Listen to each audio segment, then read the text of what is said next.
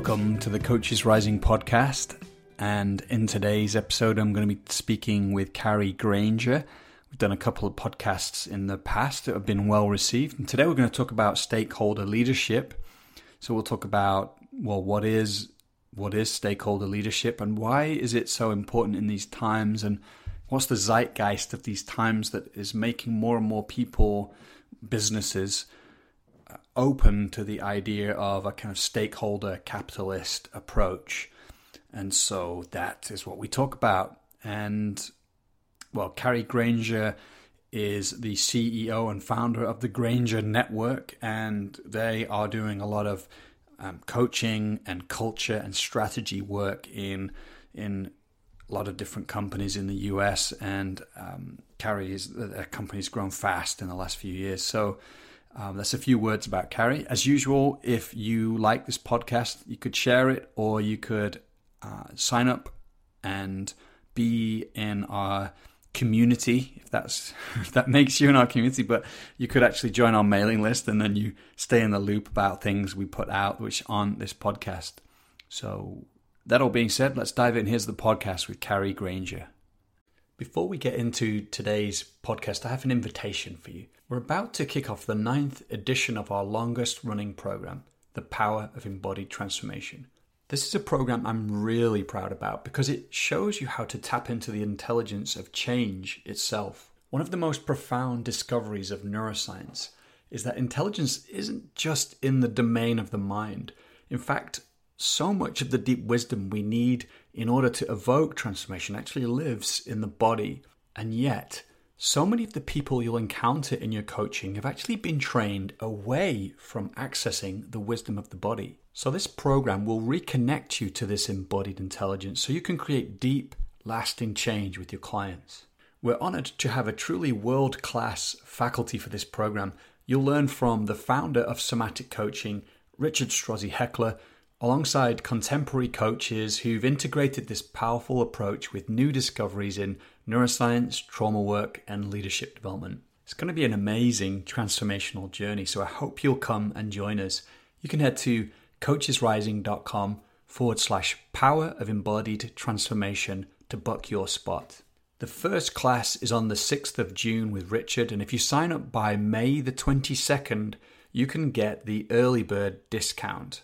So just head to coachesrising.com/power of embodied transformation to book your spot. Kari Granger, welcome to the Coaches Rising podcast. Thought I would try a little, smooth little intro there. How you doing, Kari? I'm doing really well, Joel, and it's so good to be with you. Yeah, me too. I was, I got a little bit of free coaching from you when we were just checking in there. I really appreciate that. We're going to talk about stakeholder leadership today and what that is. And I think it's really, I was just saying to you before we hit the record button, I think it's a really relevant conversation because of, I'm excited at the moment to explore how the field is evolving, what's the role that coaches are being invited to take, and how can we, in a way, effectively implement change in the world, in companies, so this conversation, I think, will be part of that. So let me see, where do we begin? I actually want to come to this question of not in the beginning, what is stakeholder leadership, but more like, what's your journey around this topic been? We talked about how it's continually evolving. Could you say how it's come to you, why it's important to you, and like the journey, of how it's continually evolving? Speak into that a bit. Yeah, like the why is this? In a way, yeah, that would be probably a shorter way to ask the question. Yeah. Do you know the term kairos? Yeah, like kairos and chronos, time. Yeah, like the Greek. Yeah. Yeah, chronos being chronological time and kairos timing. Yeah, like the context is shifted, the timing is here. There's an opening for something. Yeah. Watson and Crick, right? So somebody else discovered DNA 9 years before they did, but the kairos wasn't there. Yeah, the timing wasn't there. And I feel that, you can see that the timing for a shift in business consciousness is here. Yeah. So the move from a shareholder primacy model where businesses exist to increase the profits of their investors and their shareholders. That's the whole purpose of a business, has been in existence since around the 70s. And it's created a booming economy, but there's been a real hazardous consequence in our environment, in the equity around the world, in so many places, and we've almost had like this hazardous focus on more for more sake, that level of that kind of business paradigm. Yeah, more land, more money, more, and it extends even beyond business. It's like more fame. What is success in this past era? And the times are starting to shift. We have a planet on the brink. We have in the Western world, we have democracies in many places that are at risk. We have racial inequities that are screaming right now. We have suppressed voices around the world that are no longer willing to be suppressed. And there's a kairos, it's shifting. It's an opportunity for us to shift into a model, a consciousness in which we're able to take all stakeholders and create a future in which all stakeholders thrive. Yeah. And so the why for me is an elevation of the consciousness around business. Well, why am I focused on business? How long have nonprofits been focused on this? And they've made some impact, but it's not enough. Yeah. And some governments from time to time make policy changes, or, they lead in declarations, like the Paris Agreement, countries come in and out. But what's been missing up until the last few years is the economic force, which is so strong. So in a way, it's like for the first time, I have hope. When business gets on board, that we can shift from a paradigm of our entire reason for existence is to make money for our shareholders, to our reason for existence is to create long-term shared value for all stakeholders. And that we can create an economic case for that. And here's the thing, Joel, we can. When you look at the data across the board, organizations, companies, for-profit companies that have begun to hold themselves accountable for ESG, meaning environmental, social, governance, and data stewardship, and they report on that. They're rated the highest on that. They have made over time, and I'm looking at a 5-10 year horizon, not quarterly, right? But over time, they have far exceeded companies that do not measure, report, or account for that. So when I see that, and I've always been about this, our tagline has been, when all stakeholders thrive, profits rise.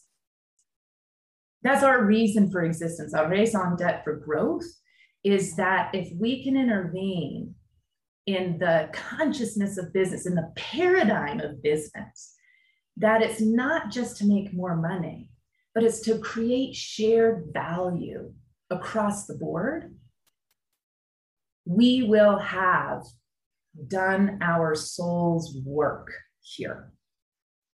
And the beauty of it is it does increase profit. So I have a daughter, she's 7.5. And I look towards what's her life going to be like. And it's so easy for me to stick my head in the sand and not look, not feel responsible for. It's too big for me to do anything. It's not me to go lead a nonprofit. It's not me yet, anyway, to run for government office. I don't know, could happen in my lifetime, but not right now. So where can I make the most leverage difference, for my daughter and my grandchildren and her grandchildren, right? How can I be a helper? And how can I feel good about my work? Well, I can be part of the movement of shifting our paradigm for why a business, a corporation exists. And the Kairos is now. You can see people like Larry Fink from BlackRock. You can see 181 companies at the Business Roundtable make a stand, declare a movement towards stakeholder capitalism. And then you can see so many examples right now of how we're not there. They're not doing enough. And you can be cynical about that. But let me tell you, how do these examples show up is only in light of a different possibility. If we didn't have that different possibility, you wouldn't see examples contrary to it. I'm excited about what's being created, the conversations, the debates, the new models everywhere. We're beginning to see, well, how do you assess if you're doing well? So the why for me is really for future generations. I might come back here in another lifetime. I don't know how that works yet, but I might. Right? Yeah, so I want to be a helper. And I'm not going to run a nonprofit for climate change, but I am going to support organizations to begin to price externalities as part of their value proposition to customers and talent, as part of their responsibility to being a business today.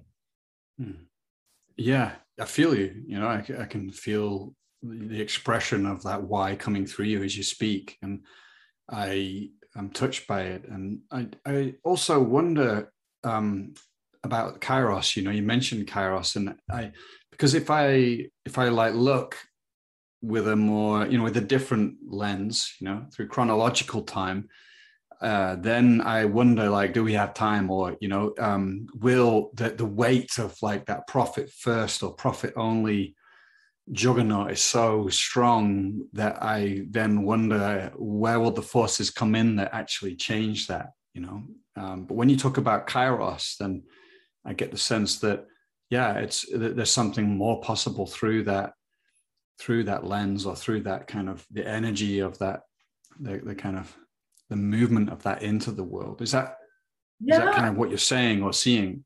Well, yeah, so why do I say the word, consciousness or paradigm? Why am I using that? Is because when that shifts, it's not like one person over here taking a stand, and if you take a stand before the timing is right, you get shot for taking a stand, right? But the timing is right. People are talking about it. ESG metrics are now being reported, and on Wall Street, you look on Morningstar, it's like you can say, who are the ESG companies? I've changed my entire investment strategy. And just remind us again what ESG is. Yeah, environmental, social, governance. And now we add D, data stewardship. Yeah. That's like being a responsible business today. You're looking at what's my impact. You see these companies saying, we're going to be zero emissions by, right? And so when the timing is here, it enables more leaders, more just people, everyday people. Like, I've shifted my investments, right? Where do I choose to put my firm's efforts towards? So more people can take a stand now. So when the paradigm shifts, when the consciousness shifts, and they are a little different, but we're using that invites, it's kind of like a global mind shift. And it invites new business models. It invites new innovations. We see and orient towards our world, to each other, towards silent stakeholders differently. We begin to do research like, well, wait a second.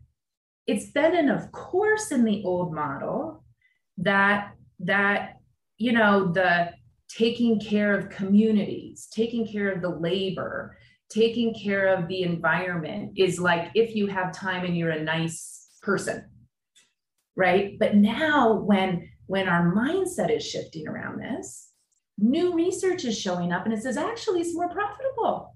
People are more innovative, creative. We're creating better business models. And if you read Rebecca, what's her name? Reimagining Capitalism. She's got example and firms of endearment. Gosh, I wish, I'll have to look up the names, but those two books, example after example after example of companies that have made this shift and are thriving. Public corporations. Yeah. So I have hope, for those of us who are willing to begin to act and lead the way and take a stand for a more stakeholder approach, it adds up, it matters. Willis Harman wrote a book, Global Mind Change, I think in the 90s. I'm going to read a quote. Is that okay? Mm-hmm. I don't know how it goes over on a podcast. We'll find out. We'll find out, yeah. Yeah. He says, throughout history, the really fundamental changes in societies have come not from dictates of governments and the results of battles, but through vast numbers of people changing their minds, sometimes only a little bit. And he talks about legitimacy. He says, people give legitimacy and they can take it away. A challenge to legitimacy is probably the most powerful force for change to be found in history. Legitimacy, what are we giving legitimacy to? And you see that in our customers and in our talent. The change is coming bottom up. I have, people in my company. I'm actually going through a merger right now, a very small one. and there's almost one of our people coming in, she's almost an avatar for any company, and for her, she wants to make a difference in communities. She doesn't want to work for, let's help the big companies make more profit. Right. So for her to stay and work, and she's incredible talent, she's got to see that, we're making a difference in her communities. She's got to see that we're also making a difference for her in eliminating the inequities across people. She's bringing in this great perspective, but the talent is demanding it. And right now there's a talent shortage, at least in the United States. I'm not sure how that is around the world, but there's a talent shortage. So you've got to have you could almost say, a value proposition for your talent. And much of the talent is looking for, have you handled, not just are you handling, or could in the future have a promise to, but what is your orientation towards these different stakeholder groups? Customers are demanding. So they're getting their legitimacy there. Yeah, customers, who they buy with, who they align themselves with.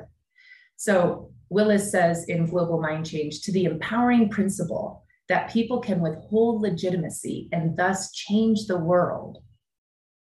Yeah, we now add another: by deliberately changing the internal image of reality, people can change the world. Perhaps the only limits to the human mind are those we believe in. So that's why I'm speaking about that elevation of consciousness. If we can see it, and we can begin to give legitimacy to it, that's what actually makes big shifts. And that's why I feel that the Kairos is here. We're talking about it. New images start to show up. New innovations start to show up. Mm. There was something you said, you said like we've got a shortage of talent. And then you talked about being able to acknowledge all the different stakeholders. Could you say, I didn't quite know what you meant. Like what kind of talent are we short of, or are you short of in the US? Yeah, well, it's there's a lot of different analyses out there of what's causing it. And after we're still in the pandemic, but over the last a little bit more than a year and a half, what's happened with the workforce in general is that a new possibility started to show up, where the demand, it's gone up and down, right? A lot of people lost their jobs and they found out, wow, maybe I can survive. Or they started to say, well, I actually want a different quality of life now. I've been at home. I experienced something different. There's been a huge rise in freelancers. And so the workforce in general is demanding a different kind of work experience.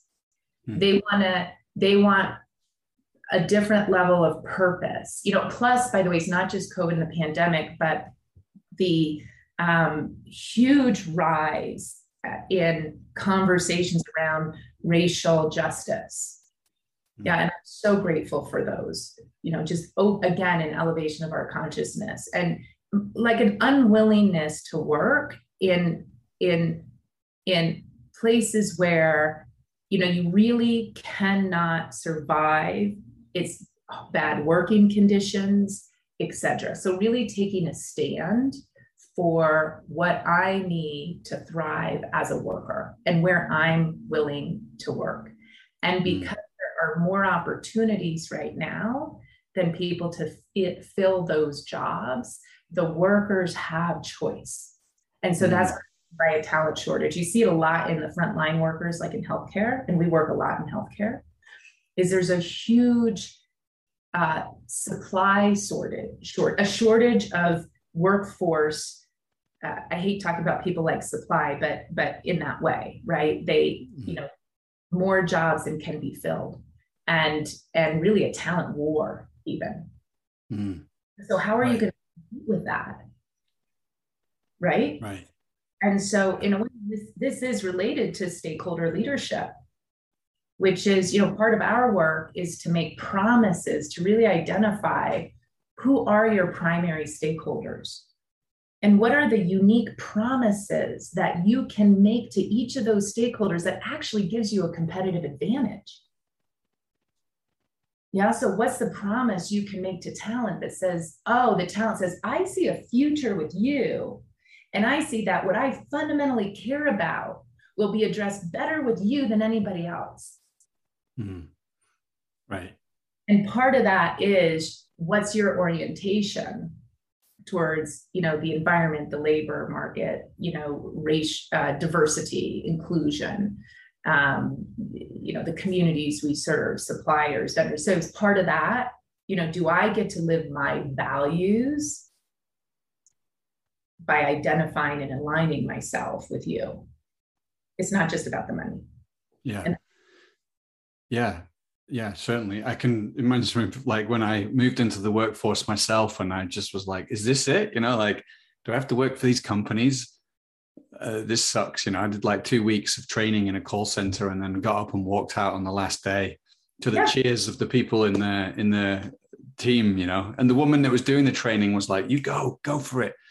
But I guess what I'm saying is, I just didn't feel there was a sense of purpose for me there, with shared purpose with that company. And I imagine that we'll talk about, so in one way, we're talking now about the stakeholder of the employees or in the company and how aligned do they feel that company is with who they are. And I imagine we'll talk about some other elements or the other stakeholders perhaps.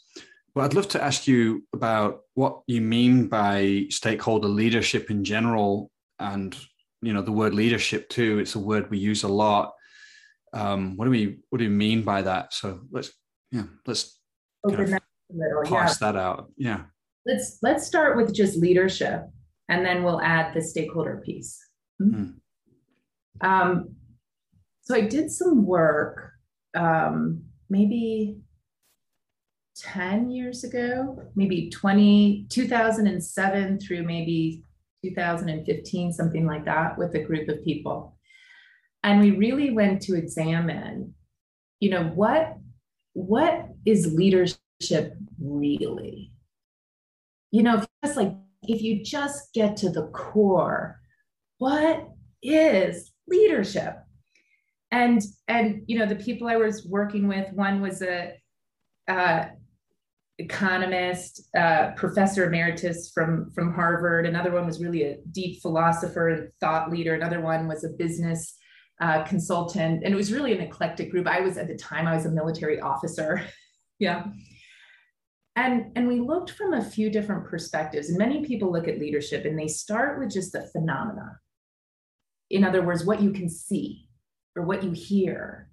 And that's most people's conception, is they look out and they see something that they attribute, that's leadership, like, oh, that person's visionary must be leadership. Or, wow, that person's really inclusivity must be leadership. And they attribute actions or characteristics to what leadership is. And if you look up on if you look to buy a book on Amazon, or if you look up leadership in Google, I don't know, it's probably like 81 billion or something hits on it. We don't know what we're talking about, because when you look at it, everybody can have their own ideas, like sitting in the stands of a basketball game and looking down, and you're saying, oh, that's basketball. You throw the ball to another person, but you're not getting at the essential nature of leadership. Yeah. So that's looking at leadership as a phenomenon. But if you look at, well, what is really, leadership is an abstraction, meaning that you can't point to it like I can point to this pen. It's not physical, like I can point to or knock on the wall. Yes, and it's an abstraction created in language. It's a linguistic abstraction. And why that's important is because linguistic abstractions create realms of possibility. Yeah. It doesn't exist until it's created in language. Like the ancient Greeks created citizen. Citizen didn't exist until it was created in language. And only once it was created could you say, here's an example of citizen, here's what is included in citizen, here's what's excluded in citizen. But you couldn't talk about citizen until it was created in language. Yeah. Leadership is like that. So for example, when I was in the military, I went to Kazakhstan. And I went to Kazakhstan. My job was to go to their leadership, their Air Force equivalent academy, and talk to them about creating leaders. Now I showed up, I was a young captain woman. I was in my 30s, early 30s.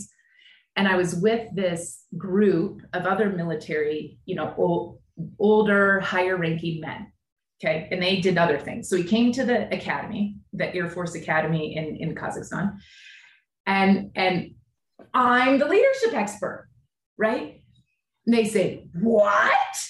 This woman who's the lowest ranking officer here? How can she possibly be the leadership expert? Clearly, you got that wrong. She's the English professor, right? They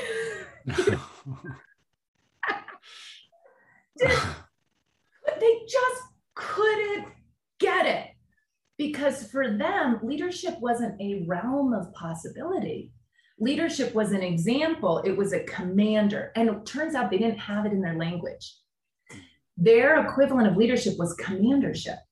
So for them, the only thing that could exist was someone with the rank.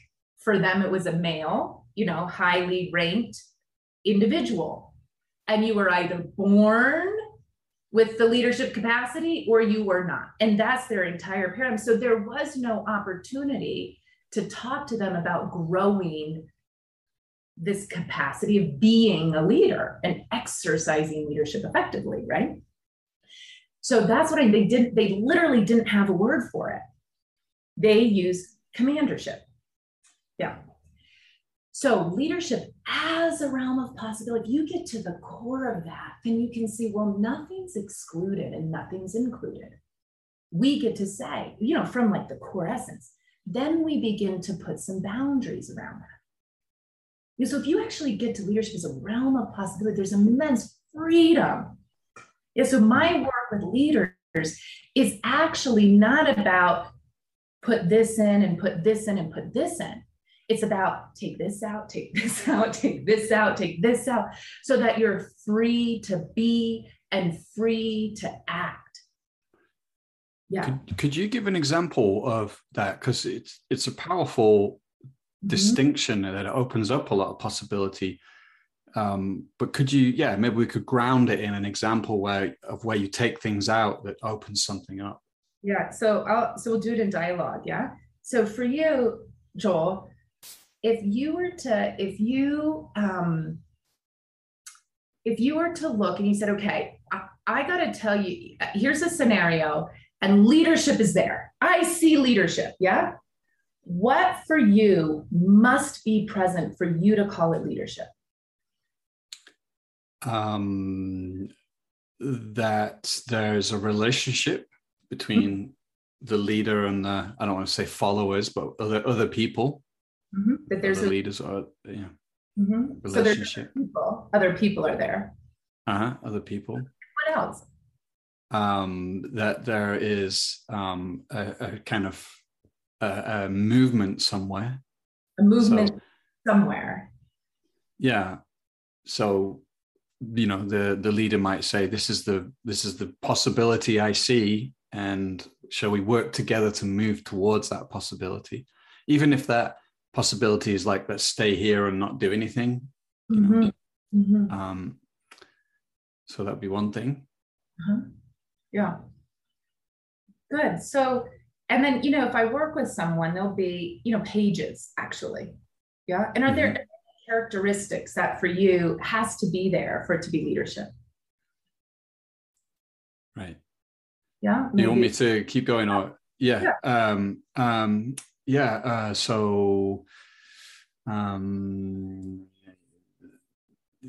that's I get to like, does it have to be there? Because even other people, other people question, right? Like, oh gosh, does it have to be there? Yeah, you could just be by yourself and being a leader of yourself. So and even the idea of movement somewhere, I'm like, so I don't know if I'm killing it too quickly, but I'm not sure if there's anything else that needs to be there, that has to be there for it to be leadership. But those two are the core ones for me. Like there's people and there's some kind of shared vision or movement. And then you might say, is this a measurement? But like there are like levels of effective leadership, perhaps, And I guess there are a million different ways to speak to that, but perhaps that points to like that there's some intrinsic goodness or value in the leader in terms of they're proposing something that honors the world or people or the movement towards what's good, true, and beautiful.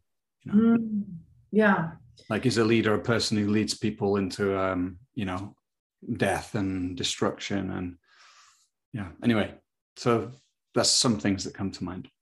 And if we were to continue to go for a while, and you're already starting to say, oh well, maybe not that, what we'll find is that in each of these cases, many times people have received ideas about leadership that limits the scope of how they're able to be and act as a leader in the world. So, in this example, could you ever think of a time in which leadership occurred and there weren't any other people?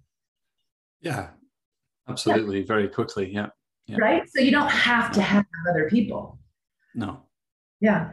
And have you ever thought of a time where Or could you think of a time in which leadership can occur and there's no existing relationship? Yeah. So, you don't have to add either, do you? Right. No. And then people will say authenticity. I say, wow. And they'll say, you have to have passion. And you start to see that for them, even to lead in the world, it's like, okay, well, how many of those things are you all the time? And so they start to cut off possibilities. Well, gosh, I'm not authentic all the time and I'm not passionate. I'm not going to call that leadership. So there's a real opportunity. And then I'll ask, well, what must not be present? Well, you can't lie. Well, could you think of a time in which lying was critical to be able to lead people to something true and beautiful? Yeah, I could think of a time, Mm-hmm. So it's like to be able to free yourself of the received ideas and notions and, of what is leadership actually creates a wide open space, a wide open realm that we then can intentionally, by choice, begin to boundary. Because that's the part I'm interested in now. Because, at the moment there's like a via negativa kind of, we're taking out, and then something must allow for something. Yeah. So then what do you mean by, right? Yeah, exactly. That's my question. Yeah. Yeah. So, and why I want to go this way is because if you get to the essential nature of leadership as a realm of possibility, well, you can invent anything. You're not stuck with inventing and trying to figure, well, is that really leadership or management or like, to me, that's just so not exciting and opening. So we start to boundary that. Well, are there foundational aspects we want to put in? And when I really look at leadership, I say, if I take it all out and I begin to look at, well, what is it that leadership, what domain does leadership really exist? Well, it exists in the domain of the future. It's not in the past. So if I think, well, what domain does leadership exist? It exists in the domain of the future. It creates leadership, not the leader, but leadership creates a future. Well, what kind of future does leadership create? It creates a future that wasn't going to happen anyway. Mm-hmm. Now, there's some kind of like predictable futures is going to happen anyway, right? Like you kind of know how the rest of your evening's going to go a little bit, don't you, Joel? Don't you kind of know how your evening's going to go? Yeah, to some extent. Yeah. You don't need leadership to make it for that to happen.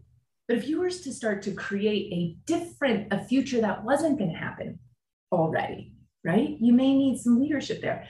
And it's not just any kind of future that isn't going to happen, Now I bring in the stakeholder piece. So I get to invent it. Why? Because it's a realm of, it's not already invented, yeah? So leadership is concerned with, exists in the domain of the future. It creates a future that wasn't going to happen anyway.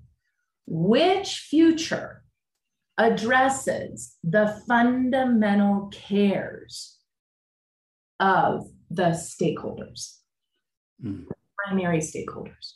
So now I just invented what leadership was. Leadership is the realization. Now I'm taking it to the next level, right? Making real. Leadership is the realization of a future that wasn't going to happen anyway. Which future addresses the fundamental cares of all stakeholders? Wow. Wow. Well, now how does that happen? Now I bring in looking at leadership as a phenomenon. What do I actually see? If I get on the court, what do I actually see from a leader? I see them, if you went from the basketball game in the stands, you went on the court, you see a different view. You can see the way the basketball is rolling is it rolling towards you or away from you? Right? That you see players in different positions. So if I get on the court with leadership, what do I see? So I see speaking, I see listening, I see choices, I see practices. So I see speaking, listening, choices, practices, and you might call it mood, emotion, or energy.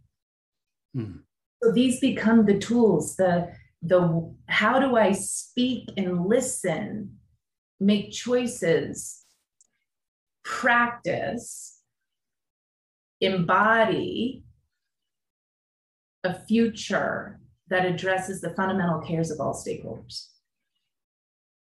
Yeah, now that starts to give me access as a coach, doesn't it? Yeah, exactly. I was about to say, I feel that opens up a lot of possibility in terms of either being a leader or being a coach who's working with a leader and helping them to do that, how to enact that future that serves all the different stakeholders that wasn't possible before. So, yeah. So I can imagine, because I actually, I was going to ask this question a bit later, but do you then hold a vision for a kind of stakeholder leadership coach, someone that is seeing a leader in this way and helping them to do that, accomplish it, and perhaps expand the territory that a leader is able to see or operate within, so that they can then, because I imagine for a lot of leaders, it's like, how the hell do I do it? Like, I've heard about stakeholder capitalism, but what's it actually look like to do this kind of thing? So, yeah. Are you training coaches to operate in this way? Mm-hmm.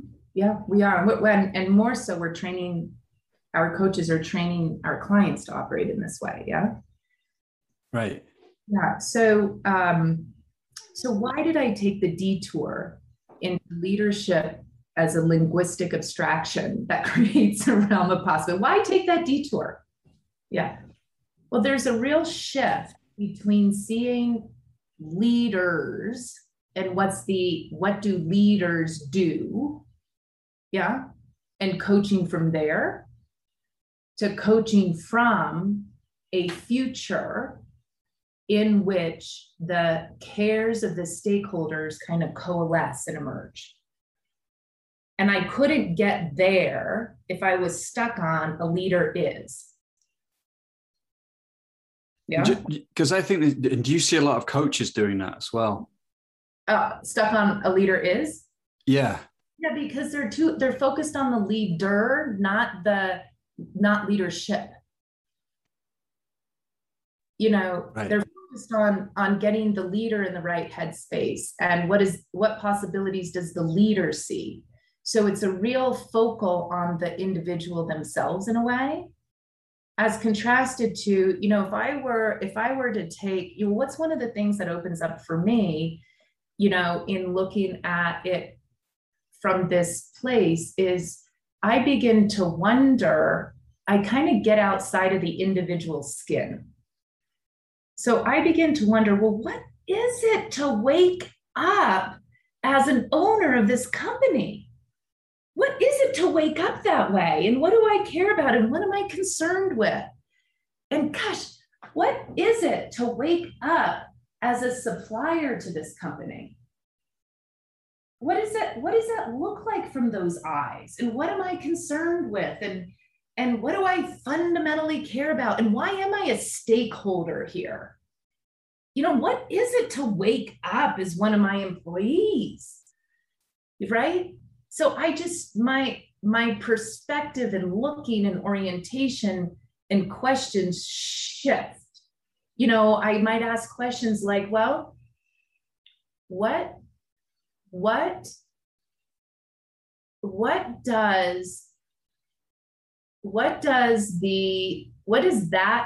the salespeople see in the future that you're creating? Leader, what do the salespeople see in the future you're creating? And how do they see that their fundamental cares can be addressed? How do they get to make a unique contribution to that future? It's a different question than, okay, well, how might you engage your salespeople? And so I'm hearing here a little bit of like thinking systemically or it's like a shift in a mode of seeing Mhm. as opposed, the individual operator kind of Newtonian, cause and effect, but you're thinking more in terms of systemics and relationships, focusing on relationships. Is that right? Like, No, I would say that's right. And I think systemic view, a systems awareness is critical to being a stakeholder leader. Let me give you an example, but it's not sufficient, but it's critical too. It's right. like a necessary aspect of it. So I have a client, and it's been kind of a tough year with them. And it's a tough year because they got new owners, new private equity owners, and their entire executive staff, nearly maybe 70%, changed out.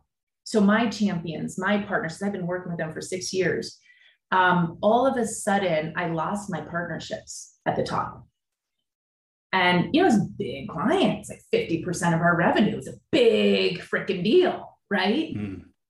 And I found myself going from being related to as a partner. Now we do coaching work, we do leadership development, we do strategy work, we do culture work, we do all these things, right? So we're not this big work to be strategic partners with. Coaching is one of the vehicles we use to accomplish our work. And all of a sudden, I was being related to as a vendor. I call it vendorized. Now, technically speaking, I've always been a vendor, right? But it never occurred for me I was a vendor. I was their strategic partner. And I used to do things like, man, we did a report on investment, a return on investment report. It took like 100 hours of my team, but I was so proud to give it to them and say, look what your investment has made, and it looked across like all sorts of different levels. And I did that. And I did that for the new owners so they could or the new executives so they could have an understanding of what we did. And they looked at it and they thought I was trying to sell more. And they didn't even read the whole thing. And then they started. So here's what happened to me as a vendor. Okay. I went, okay. I started to act consistent with being a vendor. So I started to charge for every half hour, whereas I stopped thinking about them at night, where in the past I'd stay awake thinking about what they were. I was so passionate about them. I was like their biggest advocate. So I became a vendor. They weren't being a stakeholder leader with me. And they lost a partner. Now, over time, because I always do my own work on myself, right? Is we've been growing in our relationship. And they actually said the other day, okay, as a vendor, I said, I don't mean just a vendor, I mean a partner, right? So we're growing in that. But why I say system awareness is necessary but insufficient is you can have a real system awareness of how things move and impact. And it's like a precursor.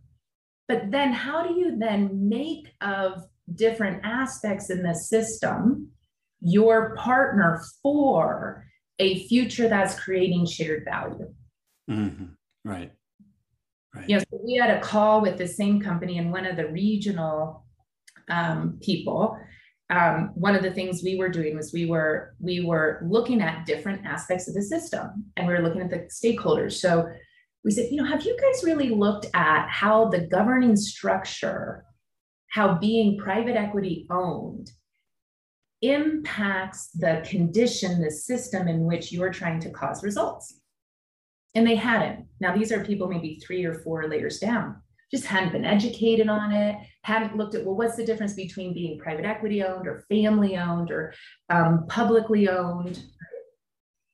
And we started to talk about, well, what are your owners concerned with? They're concerned with seeing a return on their investment in this 3 to 5 year horizon. And we really started to share with them, and they began to see the possibility of, oh, okay, they started to see the polarity, right? How do I be both oriented towards their healthcare, quality care, and ensuring a return on investment of those who have infused capital into our system. And then how do I think of each of those? How do I begin to create a future where each of these two stakeholders get their fundamental cares addressed and get to make a contribution to that future?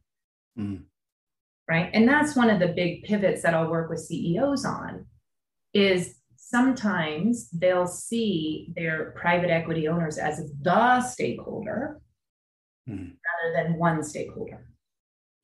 Well, this is where I get a sense of like how it can open up or increase revenue as well, because you're not just seeing people in a limited way, siloed way, but you're seeing the relationships between and how we can create a mutually beneficial shared future. And I mean, even the idea of like competitors and, opponents and might change. And you might even think about the stakeholders of your stakeholders.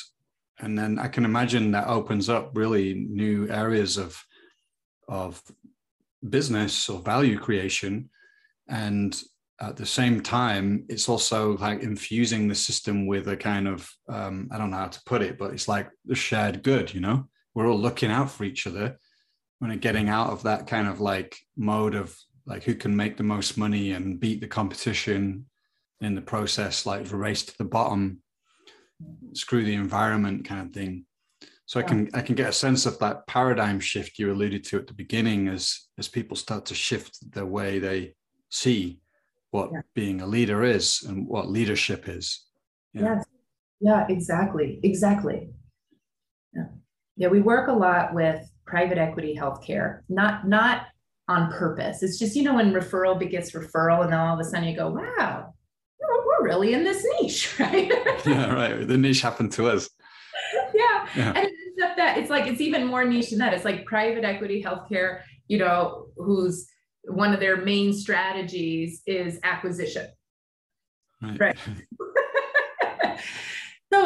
So it really shows up there in the valuation and even in increasing their multiple, right? Which is really important. So if you look at, well, if I'm not actually serving my shareholders if I only go after increasing profit. Because what happens is as you acquire or you merge, there's different company cultures. If you have like a family-owned business and you're a private equity-owned business and you acquire that family-owned business, the values, it's just so, their reality is so different. It's like, right? And you're just gonna have these really like awful tensions, right? Family owned, it's like about legacy and family values and impacting the community. And, private equity is a bit more mechanical and technical, and it will feel more cutthroat, right? So even though you may be doing the same service, it's a wholly different shift. So what happens if unattended to from a stakeholder perspective, like what are your fundamental cares and how do we create a future in which both are addressed, right? If not attended to in that way, you lose incredibly talented leaders and providers who have, it's not just, that's one thing, but then they're the ones with the connections in their communities, right? So then you're losing market share, and then the deal doesn't, really see its value. So part of mitigating, de-risking the deal is to actually come about it in a stakeholder leadership approach. And when you have increase in leadership effectiveness, that increases the multiple of the business. So you get a higher valuation when you sell. So it really does serve the shareholders to pay attention to the stakeholders. Yeah. I'd love to ask you more about how you coach people in this way, because I can imagine that there's an educative process, this is what it is and this is what's possible and this is why it's so important and so on. And then you also talked about, deconstructing people's notions of what leadership is. But I'm just curious about what that looks like when you're in the room. I know it's an impossible question in a way, because of course this is a big I get the sense, the breadth of what you're talking about. There's like multiple lenses you can look through. And also every client is unique, but I'm just wondering what it looks like in the room when you're with a client. I'm imagining it might be different than sometimes what people might consider a coaching type conversation, even though there might be a lot of similarities. I don't know, I guess I'm trying to wonder what it's like. What are you doing in that room? Yeah, you're right. It varies a lot. But one conversation I've had actually 3 times, a similar conversation. I'm thinking about 3 different CEOs and 3 different companies, not all healthcare actually. And there's something that's similar about them. One in it was a technology, and he recently sold. He changed private equity owners, right? So one sold in the next, and one that's a bit more aggressive bought. And I looked at him. I've been coaching him for 3 years, and he was like the least energized that I've ever seen him. Right. And he said, well, how's it going? Well, everything in the business is like going great. I mean, I'm kind of like, I got to figure out what my role is, because I developed my executive team, and these private equity, my new owners, they have this playbook and and I just kind of sat there, and it's actually quite a normal coaching move, and I thought, well, not so much your role, but what's your purpose right now, right? Because he had created this great purpose, and what had happened is that the involvement of his new owners was all about making the next deal. So he himself had got sucked into the perspective of one stakeholder, right? Because CEOs, you look up and you see a governing structure of some way, right?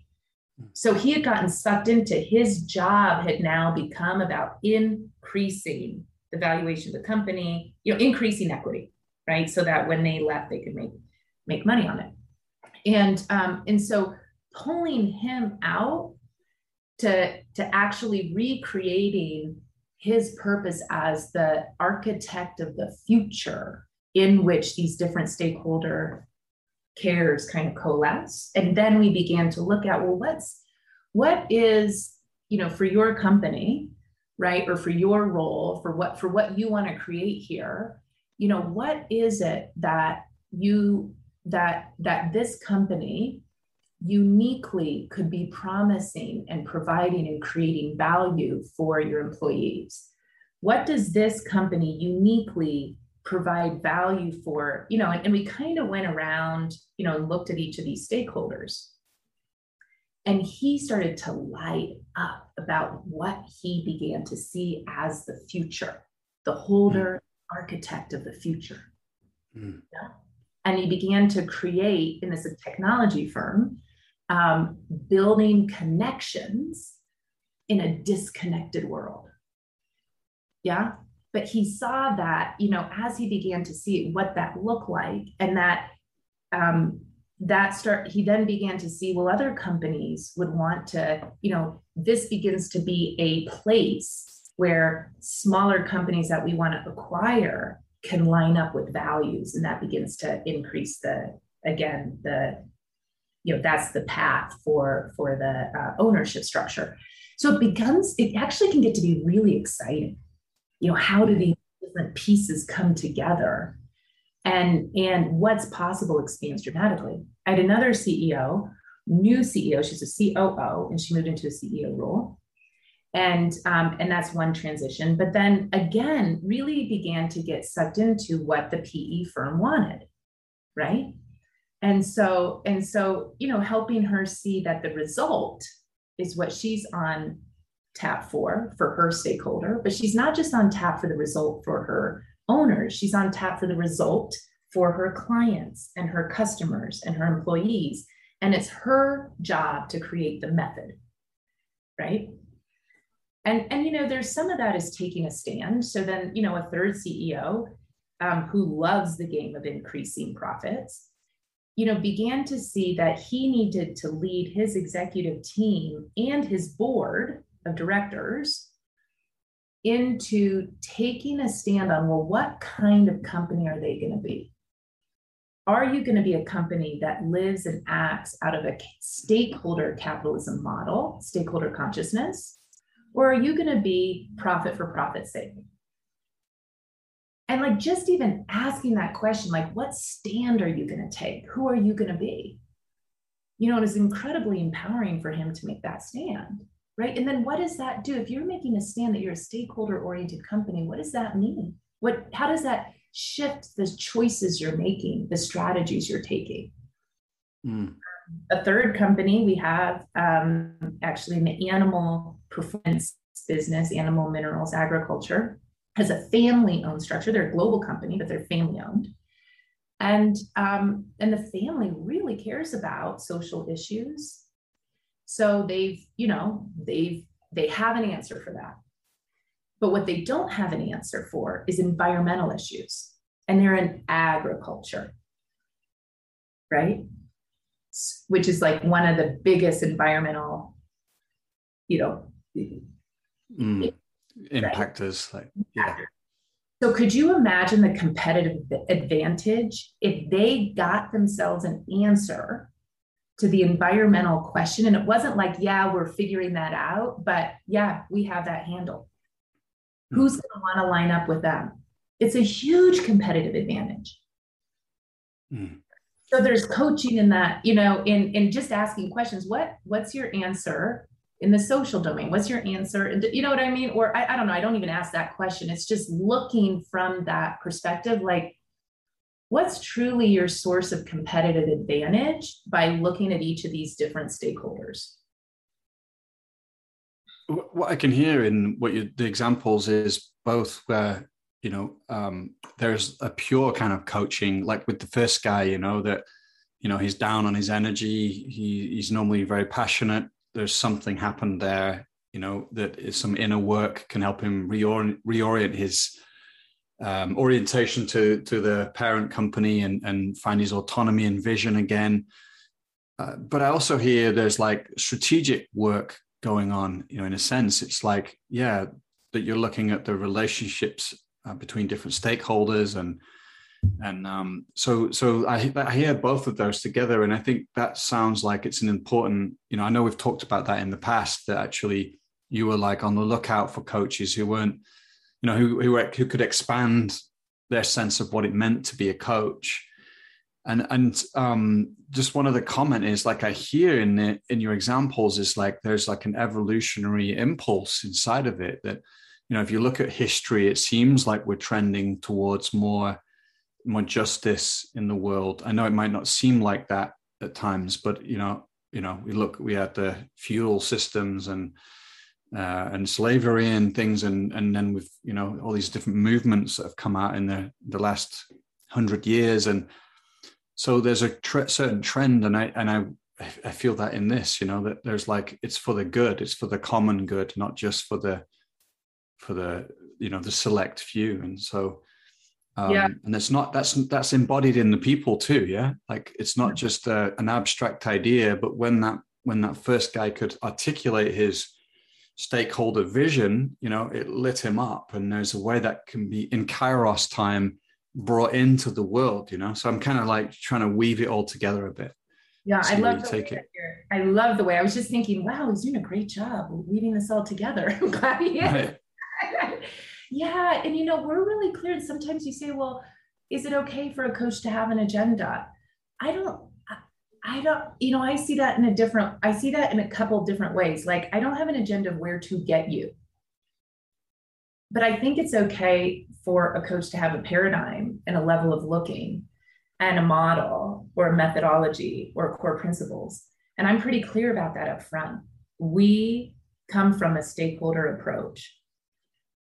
This is the orientation, the questioning, because it's impossible to say that you don't have one, unless you're like a monk after 20 years or something, you're truly, truly empty. I mean, we can get ourselves to that place, but you have an angle always, you have a perspective, so I say, look, this is, our perspective, our model, our principle, our orientation is that when all stakeholders thrive, profits rise. And you can count on me to be continuously expanding your view beyond yourself.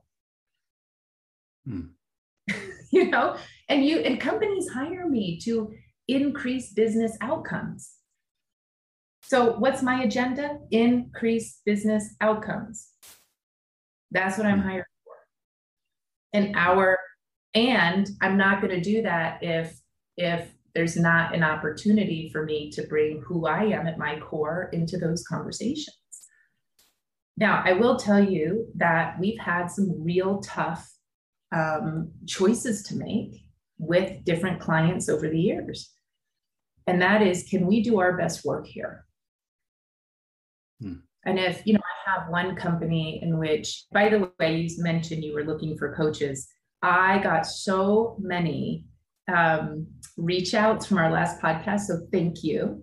And we've got quite a pipeline we're coming through right now. So my invitation this time is really, if you, and I'm going to tell the story about this, if you are a coach that wants to amplify your coaching in a system, to consider partnering with us to support the elevation of that culture and strategy towards a stakeholder approach so that it can amplify the coaching work that you're doing.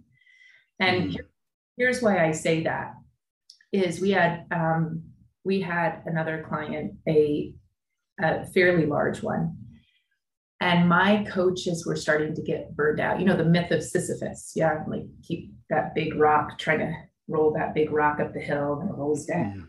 Start over and rolls down and start over.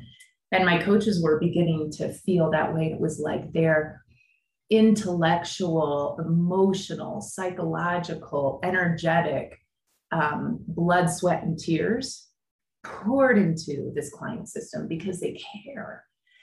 And they were getting so frustrated and disheartened in a system where one person couldn't move the needle, and so coaching had become more about how do you survive in this system rather than truly thrive and move the needle on things that are most important.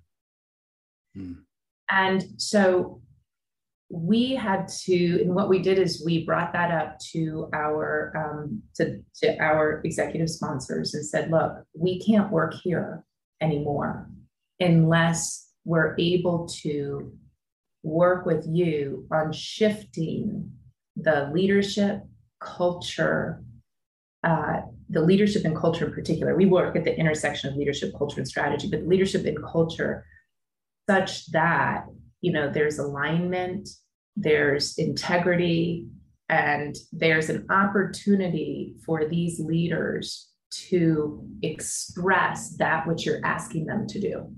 Because there's so much in the condition and the system that is suppressing these leaders thriving, and our coaching them is burning out our coaches to simply keep them retained at your company, and it's not fulfilling for us anymore. And so we're in a conversation about renegotiating our contribution. Yeah, I think that there's a lot of that going on too, where coaches are helping people in organizations survive rather than being a systemic change that helps people thrive. Yeah. There's also OD work, so if you say, look, we really want innovation and empowerment, and you don't share information, you don't distribute authority, you have to ask 17 people before you can try something new, that creates this incongruence. And then you get to coach the person who's hearing this message, but surviving in that structure. And you're just not going to win. So sometimes as coaches, if we have an over reliance on the individual will and commitment can win the day, then we're really blind and we're not as effective because we have to see that the system actually does impact that as well. Yeah, totally. So my invitation this time is, look, if you're in that kind of situation and want to, have us partner with us to actually shift that, I invite you to call out for that reason. Yeah. Cool.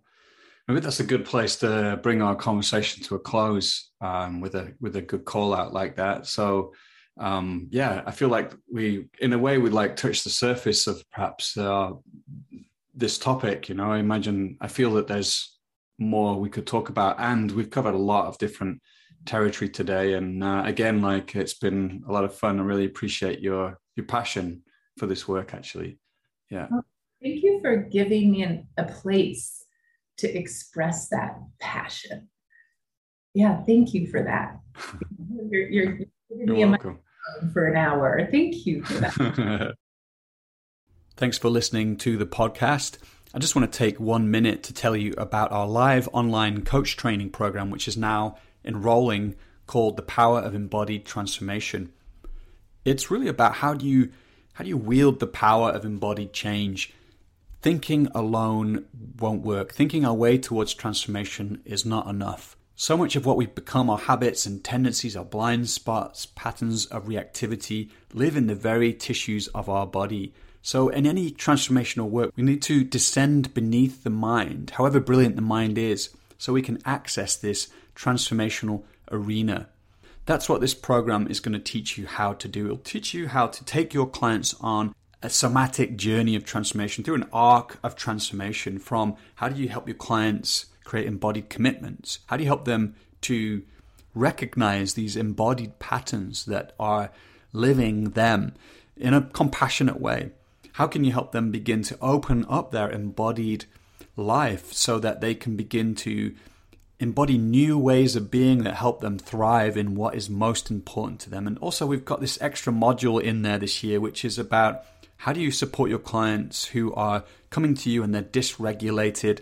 The pandemic's on. There's a lot of things going on in the world. People are dysregulated. Some clients are coming in displaying signs of trauma. It behooves us to become sensitive, trauma sensitive in these times. So what kinds of interventions can you make? How can you be as a coach that can help your clients in those moments? There's a lot in there in this program. We've got an incredible faculty. We have people like Richard Strozzi Heckler, the grandfather, the founder of the somatic coaching lineage, Amanda Blake, a brilliant teacher who can teach about embodiment and the neuroscience elements of it. We've got David Trelevin, author of Trauma Sensitive Mindfulness, Stacey Haynes, an Alta Star master somatic coaches from the Strozzi Institute, Deb Dana, who is an incredible teacher of how do we apply polyvagal theory in the work we do with our clients, and Dan Siegel will be teaching. He's a real pioneer, founding father of this field of interpersonal neurobiology.